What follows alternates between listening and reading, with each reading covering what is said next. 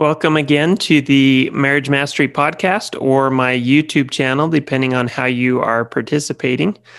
I am excited to talk to you again today and share a short message with you. As I've been coaching couples this last week, there's been something on my mind that I thought might be helpful to share with you.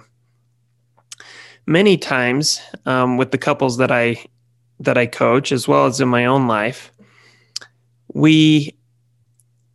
oftentimes I talk to these couples and I explain certain principles, marriage principles out of the scriptures and stuff. And my goal, among other things, is to help couples understand how they can create a happy marriage and give them some of the tools that they can use to apply the principles to create a happy marriage.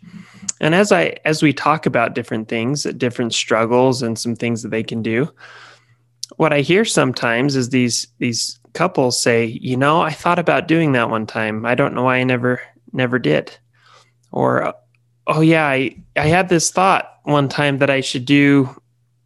whatever it was.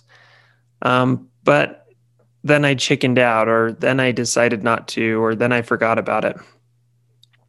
That's such a common thing to hear, and it's a common thing in all of our lives. I do this too. I have ideas throughout the day of things I could do that my wife would really like, and then I don't ever get around to them. Well, in my experience, and I believe this is true, in my experience, we regularly get inspiration from heaven to improve our lives, whether it's concerning our marriages or any other thing. We regularly get inspiration from heaven to help us improve our lives. Now, it usually comes, I believe, as spontaneous thoughts or ideas.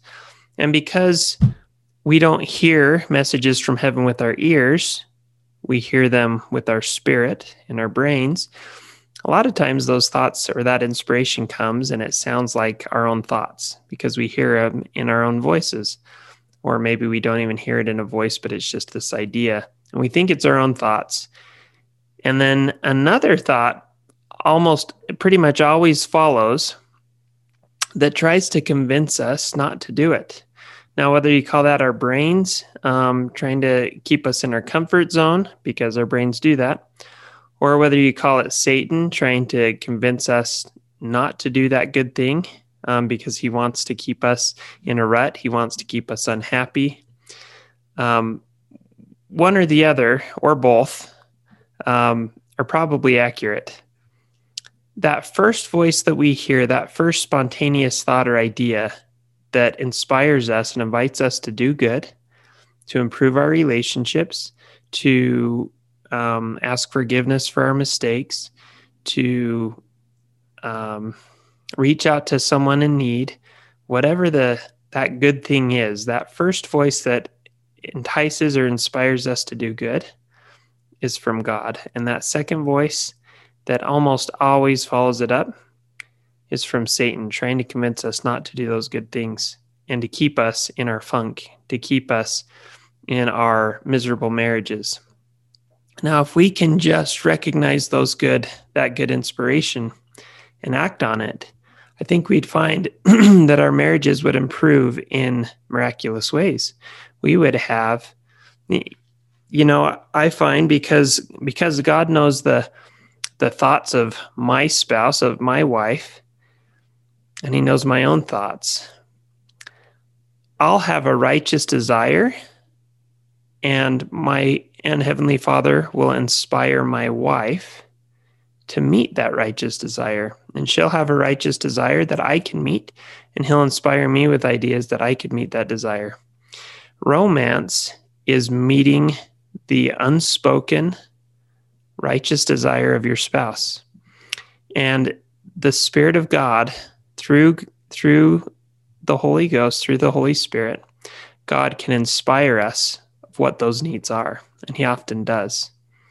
And we miss out on a real opportunity to create romance in our relationships and to really create unity and love in our relationships by not listening to that inspiration from God as he tells us how we can serve our spouse in a way that really matters to our spouses.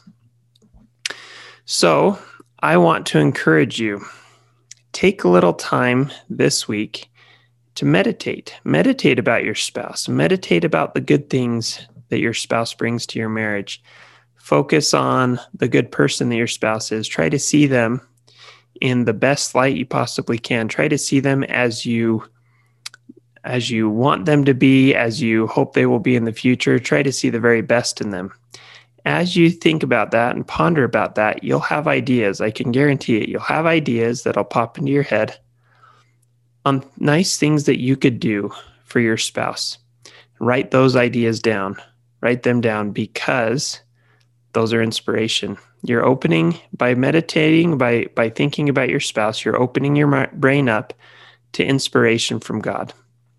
And that inspiration will come. Write it down.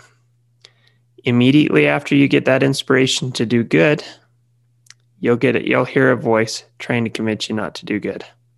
Don't listen to that voice. That voice is Satan, or it's your own insecurities, your own brain trying to keep you in your comfort zone.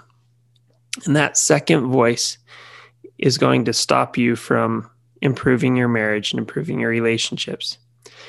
This principle is true not only in your marriage, but in your relationship with your children.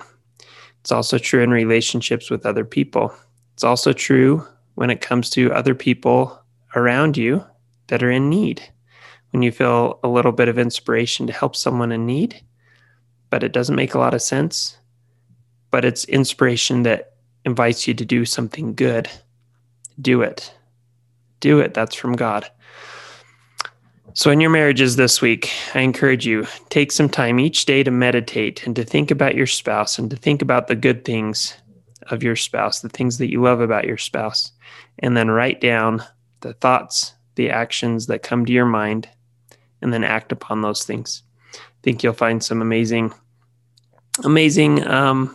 inspiration that comes, and amazing things will happen in your marriage. All right. I appreciate you for joining this podcast, or for joining me on YouTube, however you're listening. I want to invite you to do something else. In the description for the podcast or the YouTube video, I've included a link for a free training called 5 Steps to Saving Your Marriage. It's a webinar training that I put on. I invite you to go and watch that. Usually the training goes anywhere from about an hour to sometimes an hour and 15 minutes, maybe a little longer than that, depending on how wordy I get. But I invite you to go and watch that. Watch the training and take notes. There's a lot of great information in there that can really help you if your marriage is struggling. After that training, I'll invite you to act on those principles that you'll learn. And if you need additional help, to act by reaching out to me or another person who can help you with your marriage. But the training is free. The webinar is free. So I invite you to click on that webinar and watch the webinar. I think you'll find that it's well worth your time. I've heard from a lot of people who have participated in that webinar that they really enjoyed it, I've even heard from some people say it was life-changing, that they were in tears. Now, that's not usually what I hear from people, but I have heard that. But what I do hear regularly from people is that it was very helpful and they were glad they took the time to do that. So click on that link below and watch that webinar. I think you'll find it well worth your time.